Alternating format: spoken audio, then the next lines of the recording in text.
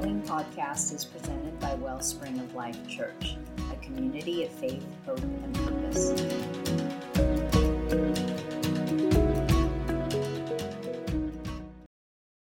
If you have your Bibles, let's open them up. 1 Corinthians chapter 12. Last week we learned how the triune God has blessed his church with the Holy Spirit as well as spiritual gifts. Their purpose is not for anyone's personal gain, not to get proud or puffed up about, not about their own agenda. Paul wants the believers in Corinth and us to know and understand that the gifts of the Spirit are, along with the centrality of Jesus Christ, core to the building up of the body of Christ. This chapter is one of three places where various gifts given by God are listed. We looked at those last week. Romans chapter 12, a list of 7 typically referred to as the motivational gifts. Ephesians 4, 5 gifts listed, typically referred to as the ministry gifts. And then the ones that we're to look at this morning here in 1 Corinthians 12, 9 of those typically referred to as spiritual gifts. We noticed last week in verses 4 through 6 how all of these gifts have been given, as I said a moment ago, by the triune God, and how they beautifully blend and interconnect with each other. Everyone receives one of these gifts that we see in Romans. I believe that the ones in Romans, again referred to as motivational gifts, typically come at birth. Well, not typically, I believe they do. Everyone receives one of those at birth. And then, and here's the exciting part, when we are born again and become followers of Jesus Christ, according to 1 Corinthians chapter 12, verse 5, the Lord Jesus then opens up ministry for those gifts. And then according to chapter 12, verse 6, the Father comes along and energizes them, and all for his glory. Every believer has a spiritual gift that has come from God. Well, why? Jesus answers that question in Acts chapter 1, verse 8. But you will receive power when the Holy Spirit comes on you, and here it is, and you will be my witnesses in Jerusalem and in all Judea, Samaria, and to the ends of the earth. The gifts and abilities are given to be used as witnesses for Jesus Christ, okay? And therefore, having a good understanding of the spiritual gifts will help us, I totally hope will help us not be afraid of them, and also will help us not to dismiss them, okay, for the church today. And so God wants to energize what we are doing for him in, as we mentioned again last week, in a supernaturally natural way in order to advance his kingdom. Another way of saying build up the body of Christ. So let's pick it up at verse 7. It says, now to each one the manifestation of the Spirit is given for the common good. The word manifestation means to make known. The gifts and ministries and operations are made known through our lives, and so that we can not so that we would, get excited about that and then write them down in our journals and do nothing with them. No, that's not why they are given. They're given so that we would use them to bless others, okay? Paul elaborated on the themes of unity and diversity and distribution, first stating that God gives a manifestation of the Spirit to each person, not to some special ones. I want us to hear this, because I think sometimes we might get kind of thinking, so-and-so is a pretty good Christian, and and God's going to bless them, but probably not me, because we may not consider ourselves much of a Christian. But we need to know that God, really his idea and his plan is to bless everyone with a manifestation of the Spirit, because his plan and his intention is that everybody be used by him. Amen? Not just some, everybody. Remember, the verse says, for the common good. That includes all of us. And so God wants us to know that he gives these not just to some special ones, nor some smarter ones, or to the wealthier ones, not even the extroverted ones, to everyone. That doesn't leave anybody out, does it? Everyone. All believers. Paul isn't only talking here about the Spirit's indwelling presence that comes at salvation and with salvation, but of the manifestation of the Spirit. This terminology indicates that every believer has some evidence of the Holy Spirit's presence in his or her life. And the manifestation of the Spirit has a particular goal. Once again, Paul says, for the common good. Peter comes in on this, and he writes in 1 Peter chapter 4, verse 10, each of you should use whatever gift you have received to do what? To serve others as faithful stewards of God's grace in its various forms. And because it is all for the common good, I do believe that every gift listed here in chapter 12 is available to everyone at any given time with regards to whatever the need might be. Did you hear what I just said? The point being is, some, I think, out there think and believe that, maybe one of these is yours and that's the only one you ever get to use. And I don't believe that. I believe God makes every gift available to everyone. But here's the question I have for us. And so we see that God does make available his gifts, manifestations of the Spirit, to meet the needs that you might be encountering. Here's the question, though. He makes them available. Are we making ourselves available to be used by him in this way? Verse 8, we begin with the first gift listed. It says, to one there is given through the Spirit the message of wisdom. This is commonly referred to as the gift of wisdom, the word of wisdom. It doesn't come from one's ability to figure out a situation. This doesn't have to do with how smart you are or your intellect. It is supernaturally given to answer a question or solve a problem, supernaturally. It is a spiritual word at a given moment through the Spirit, supernaturally disclosing the mind, the purpose, and the way of God as applied to a specific situation. Teacher, they said, bringing with them a woman who had been caught in adultery. Moses says that she should be stoned. What do you say? Of course, we know that they're trying to trap Jesus, right? What do you say? If Jesus would have said, stone her, he would no longer have been thought of as the friend of sinners.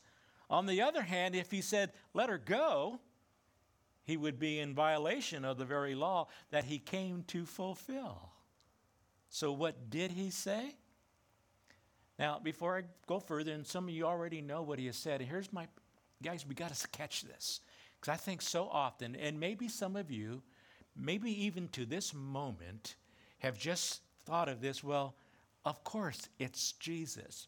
What else would he say? What else would he have done? You and I have probably thought in times we read these things and just kind of, maybe it just went right on past us and thinking, well, yes, of course it's Jesus. Yes, he's going to do miracles. Yes, the power of God will be active and through his life. But here's what we need to understand. He did all of that, not as Jesus, the Son of God, but as a man. Now we fast forward and we say, when Jesus endured the crucifixion of the cross, what do we say? What do we believe? He did that as a man, right? Then you back up and you have to know then that everything he did as a man. Walking with the Spirit. Allowing the Father to engage him and bless him and use him through these very gifts. Okay? Now, so what did Jesus say? He spoke a word of wisdom. The gift of the word of wisdom. Boom, right there. Coming through Jesus. Let anyone of you who is without sin, go ahead, throw the first stone. Wow. John chapter 8, right? Verse 7. So even as it flowed in Jesus Christ, we see the word of wisdom flowing in the body of his followers as well, in their lives. In Acts 15, there was an issue going on whether the new Gentile converts should be circumcised or not. And many were saying, yes, they should.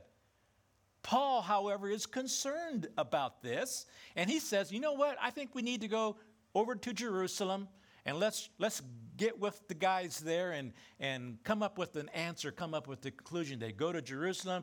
This big meeting takes place with the church fathers. They're debating back and forth. Yes, they should. No, they shouldn't. And then all of a sudden, in the midst of that meeting, James, who is the leader of the church at that point, stands up. And he speaks a word of wisdom. And when he does, it settles the dust. Why? Because I think the people in that meeting at that point in time understood and they recognized that God was speaking and operating through a manifestation of the Spirit as they give some good counsel, God's way of working out this particular solution and problem. And so, church, I pray that you would pray that the Lord would give you in a moment that it is needed the operation of the word of wisdom, in order that you would express that which is right in the sight of the Lord, and that which would be understood and recognized as a word from the Lord. Amen?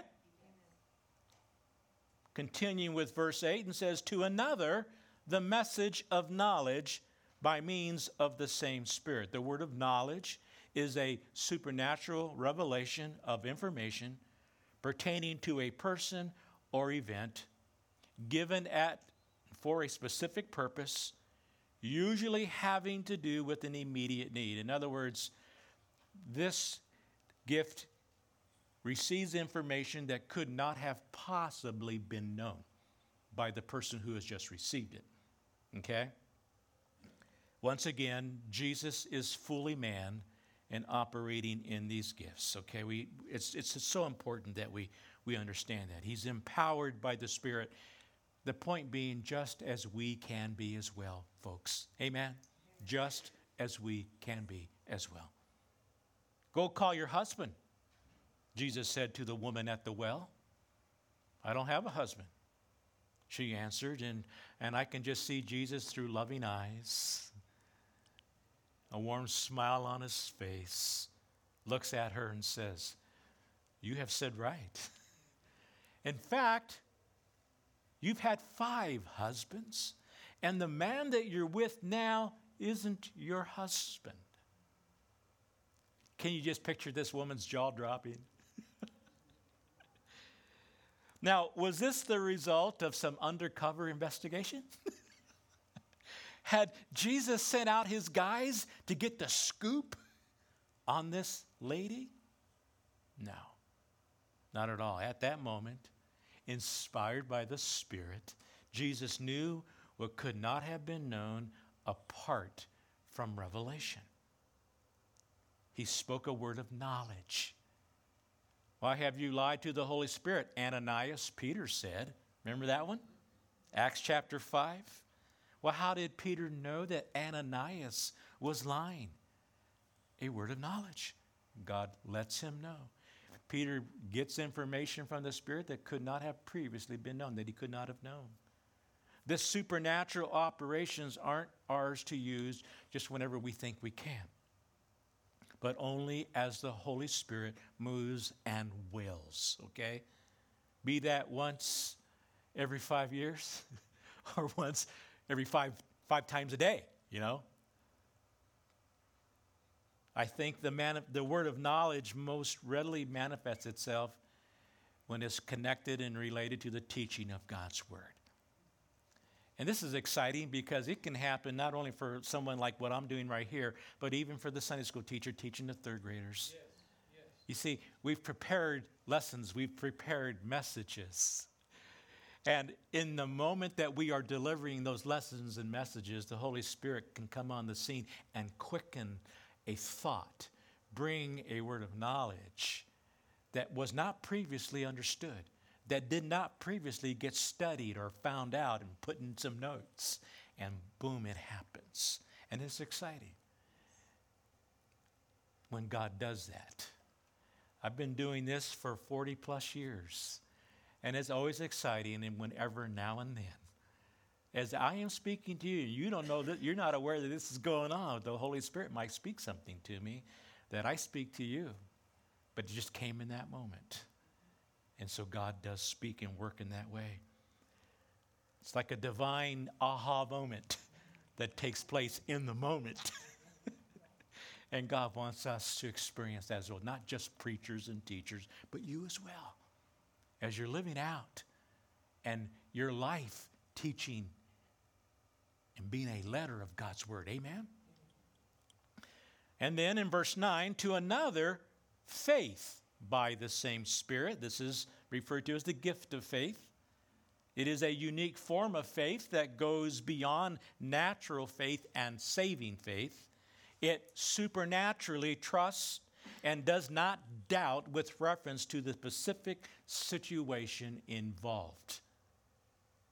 May no one ever eat fruit from you again, Jesus said to the fig tree. In Mark chapter 11, the very next day, we read there where the disciples who along with Jesus are walking by that tree, and they are amazed. Why? Because that tree had dried up and withered to its roots overnight. And Jesus basically just says to them, have faith in God. Such is, church, the potency of faith. Every believer has a measure of faith. You know how I can say that? You would not be born again if you didn't. Amen? I believe God looks for and longs to find those who would have the courage to step out and trust without doubt and make themselves available for God to use in this way. A way where, because of an exercise of faith, things happen that wouldn't happen otherwise. Peter said to the lame man in Acts chapter 3, a lame man that he has seen for years. He's hanging out just outside of the temple. The Bible tells us at the beautiful gate. He didn't just now show up. He's been there. And we are told in Scripture that he's been lame from birth, right? So he's been there a long time. John and Peter have seen him repeatedly. Only this particular day, as they're coming out of the temple, God moves on them and quickens them with a manifestation of the Spirit. And Peter looks at the guy intently. Silver and gold I don't have. But what I do have, I give you. In the name of Jesus Christ, stand, walk. Now, was that Peter doing that? No. The gift of faith at that point was taken over.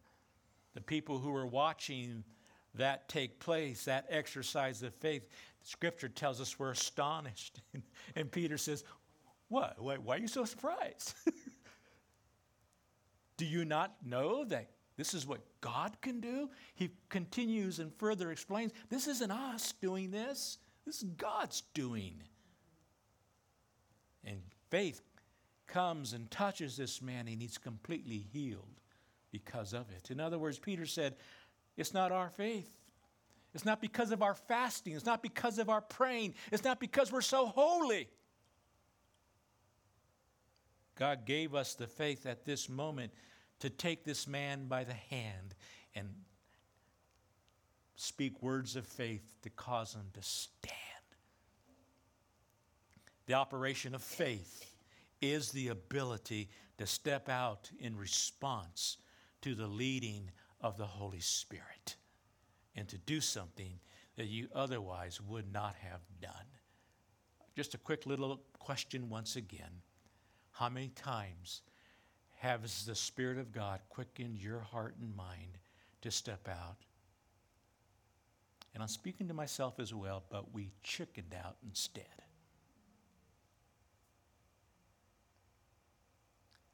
And our thoughts went something along these lines, but what if nothing happens? Wrong question. The question should be, but what if something does happen? Amen? Amen. Let's not chicken out. Yes. Let's step up and trust God when He quickens us in that way. Reading on again in verse 9, to another gifts of healing by that one same Spirit. The gift of healing in its purest form are those healings that God performs supernaturally and without human aid. Okay? Important words there. Without human aid. Now the question immediately arises, well, what about doctors and medicine? Can't God work through those? And I'm certainly not going to say no, He can, and we know that He does. Here's the point, though. Yes, He can work through that, but that is different from this gift that is being talked about here. There is a gift of supernatural gift of healing where there is no human aid required. And then, yes, God can work through doctors and medicine. And I would add to that at this point then, I think where it can still be connected to the supernatural is if there are, say, a couple other gifts involved. And what do I mean? Let's say a word of wisdom or a word of knowledge, which we've looked at already, is connected. And God reveals to someone something that's going on in someone's body that has not been disclosed. No doctor's been able to figure it out, so on and so forth. God discloses that through one of these other gifts, prescribes some sort of way to go, take care of that may involve doctors and medicine. And so at that point, I think we don't have to dismiss that it's a gift of healing at that point because God was supernaturally still involved in that way. Verse 10, to another, miraculous powers. The gift of miracles is a manifestation of power beyond the ordinary course of natural law. It is a divine enablement to do something that could not be done naturally. It is supernatural power to intervene and counteract, I think for the most part, earthly and evil forces. Okay? When Jesus talked about the miraculous, like the things that He mentions and talks about in Mark chapter 16, drinking poisons that would not hurt, handling deadly serpents that would not harm, speaking with new tongues, laying hands on the sick, and seeing them recover, it's important to see that these wonderful miracles taking place, every single one of them, please don't miss this, are connected to the Great Commission. Okay? As seen in Mark chapter 16. The miracles of that chapter are not intended for us to huddle together here in the sanctuary so that we can see a miracle. No, it's so that we might see them happening out there in the workplace, in the neighborhood, in the community as we are sharing Jesus Christ, living Jesus Christ. And then when we do that, He will confirm our message with manifestations of the Spirit. Let's not forget, church, that the operation of miracles is primarily for the unbeliever. Why? Because the believer's faith is typically and for the most part not increased by seeing miracles. You say, well, what are you talking about, Dave? Dave, I'm talking about this. God dedicated an entire period of history to prove that point. You read Exodus and you read the book of Numbers and you will see how the people of Israel were blessed with miracle after miracle after miracle on a daily basis. Red Sea parting, manna coming from heaven. I mean, you could just go on and on and on and name all those things that God did for them. A cloud by day, pillar of fire by night. Yet, with all those miracles on a daily basis that those people experienced, what was the end of their story? They are not allowed to enter the promised land. Why? Because of unbelief. Now, I think some believers tend to lose heart with the church service, citing that it's because nothing happens down there. Could it be that God might be saying to us, if you want to see me move, you move. Come on, church.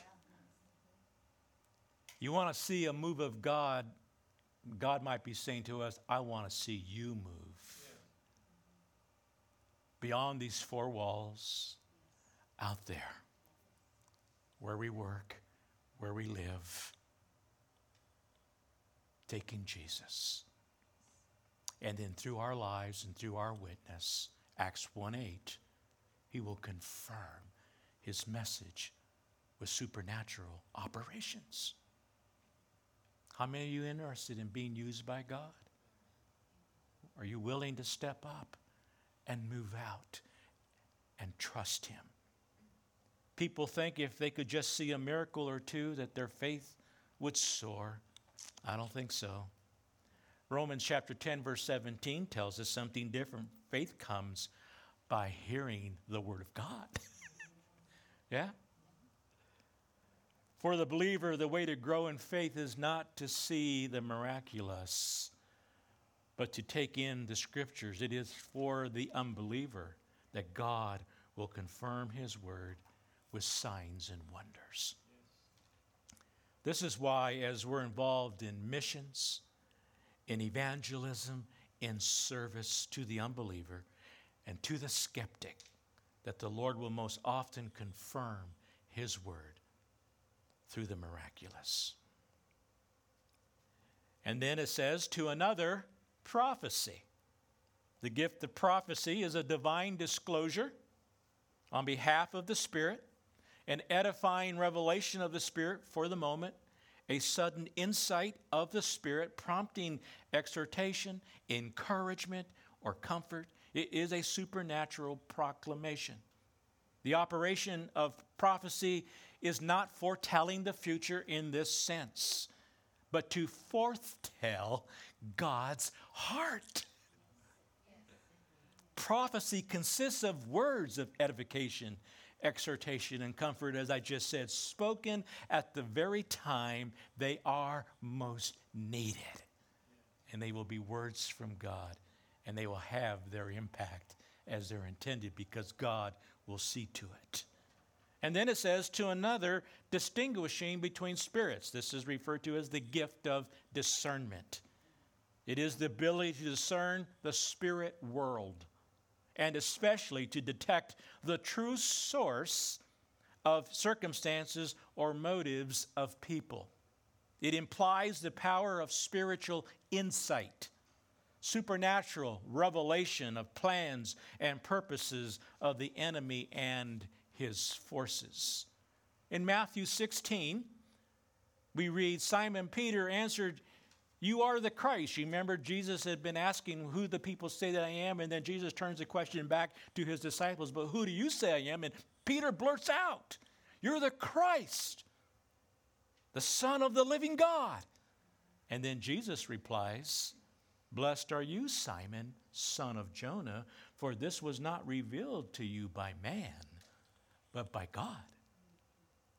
But then only a few verses later, in response to the denial of his crucifixion, when Jesus told Peter what he was going to be doing, Jesus said to this very same Peter, "Get behind me, Satan." In one moment, good word, Peter. God just worked through you. And then in the very next moment, get behind me, Satan. Jesus discerned the work of Satan in that moment. As we're involved in caring about people, sharing with people, and helping people, we need to discern if what they're saying is coming from the Lord or the influence of demons. Perhaps simply the result of their own human perception and influence of this world, who happens to be under the influence of our enemy. Listen to these men.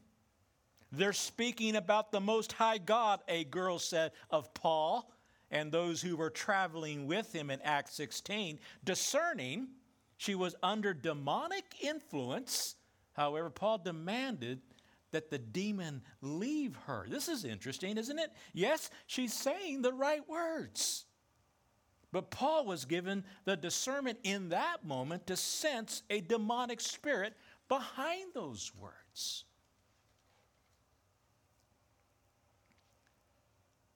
Oh, how we need these gifts to be in operation in our lives. Would you agree? And how we need them, especially in our day. Amen. The rest of verse 10, it says, to another speaking in different kinds of tongues, and to still another the interpretation of tongues. Because Paul is going to discuss and get into a whole lot deeper this topic on the tongues and interpretation. He includes prophecy as well in chapter 14. We will deal with these then. So I'm not sweeping them under the carpet here. We will deal with them in a whole lot deeper way in chapter 14, just as Paul does, okay?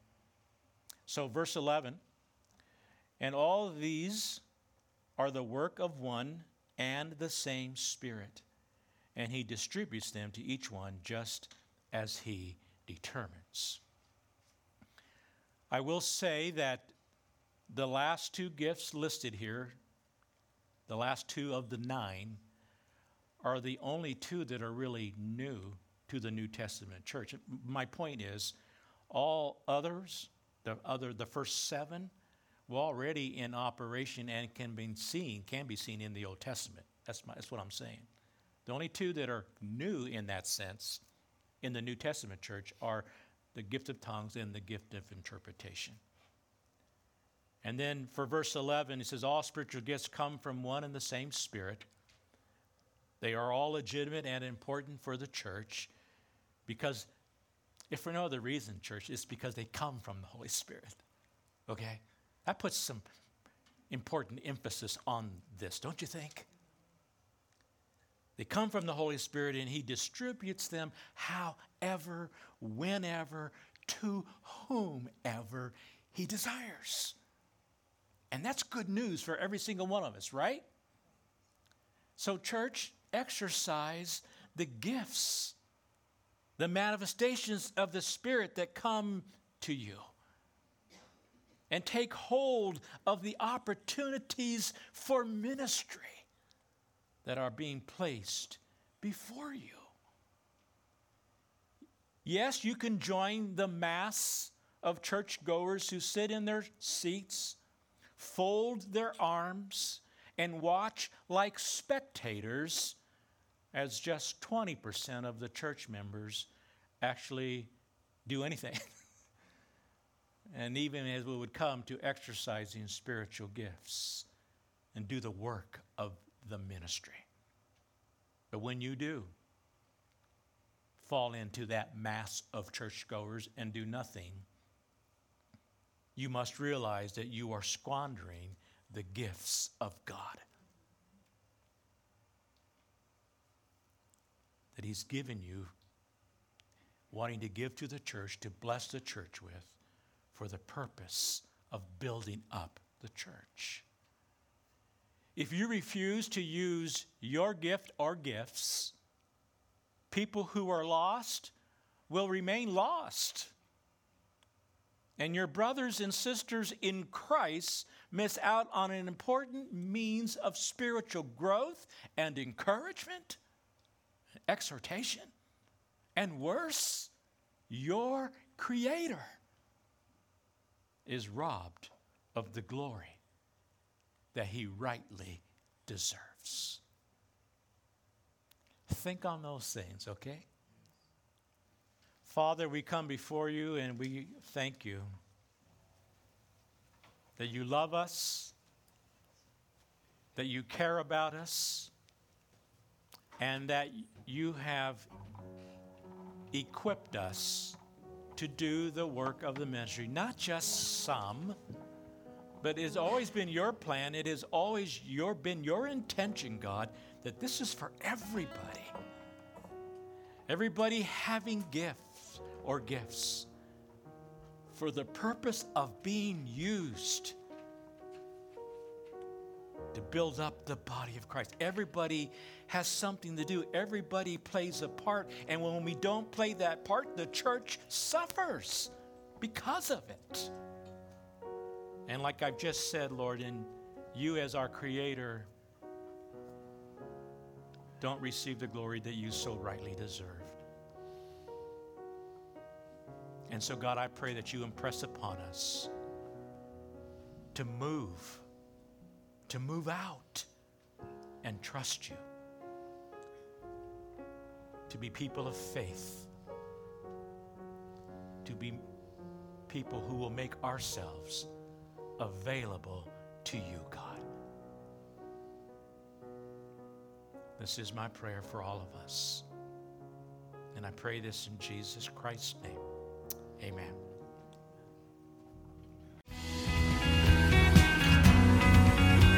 Thank you for listening to this message by Wellspring of Life Church in Western Colorado. If you'd like to learn more about our community, please visit wellspringoflifechurch.com. So I will lift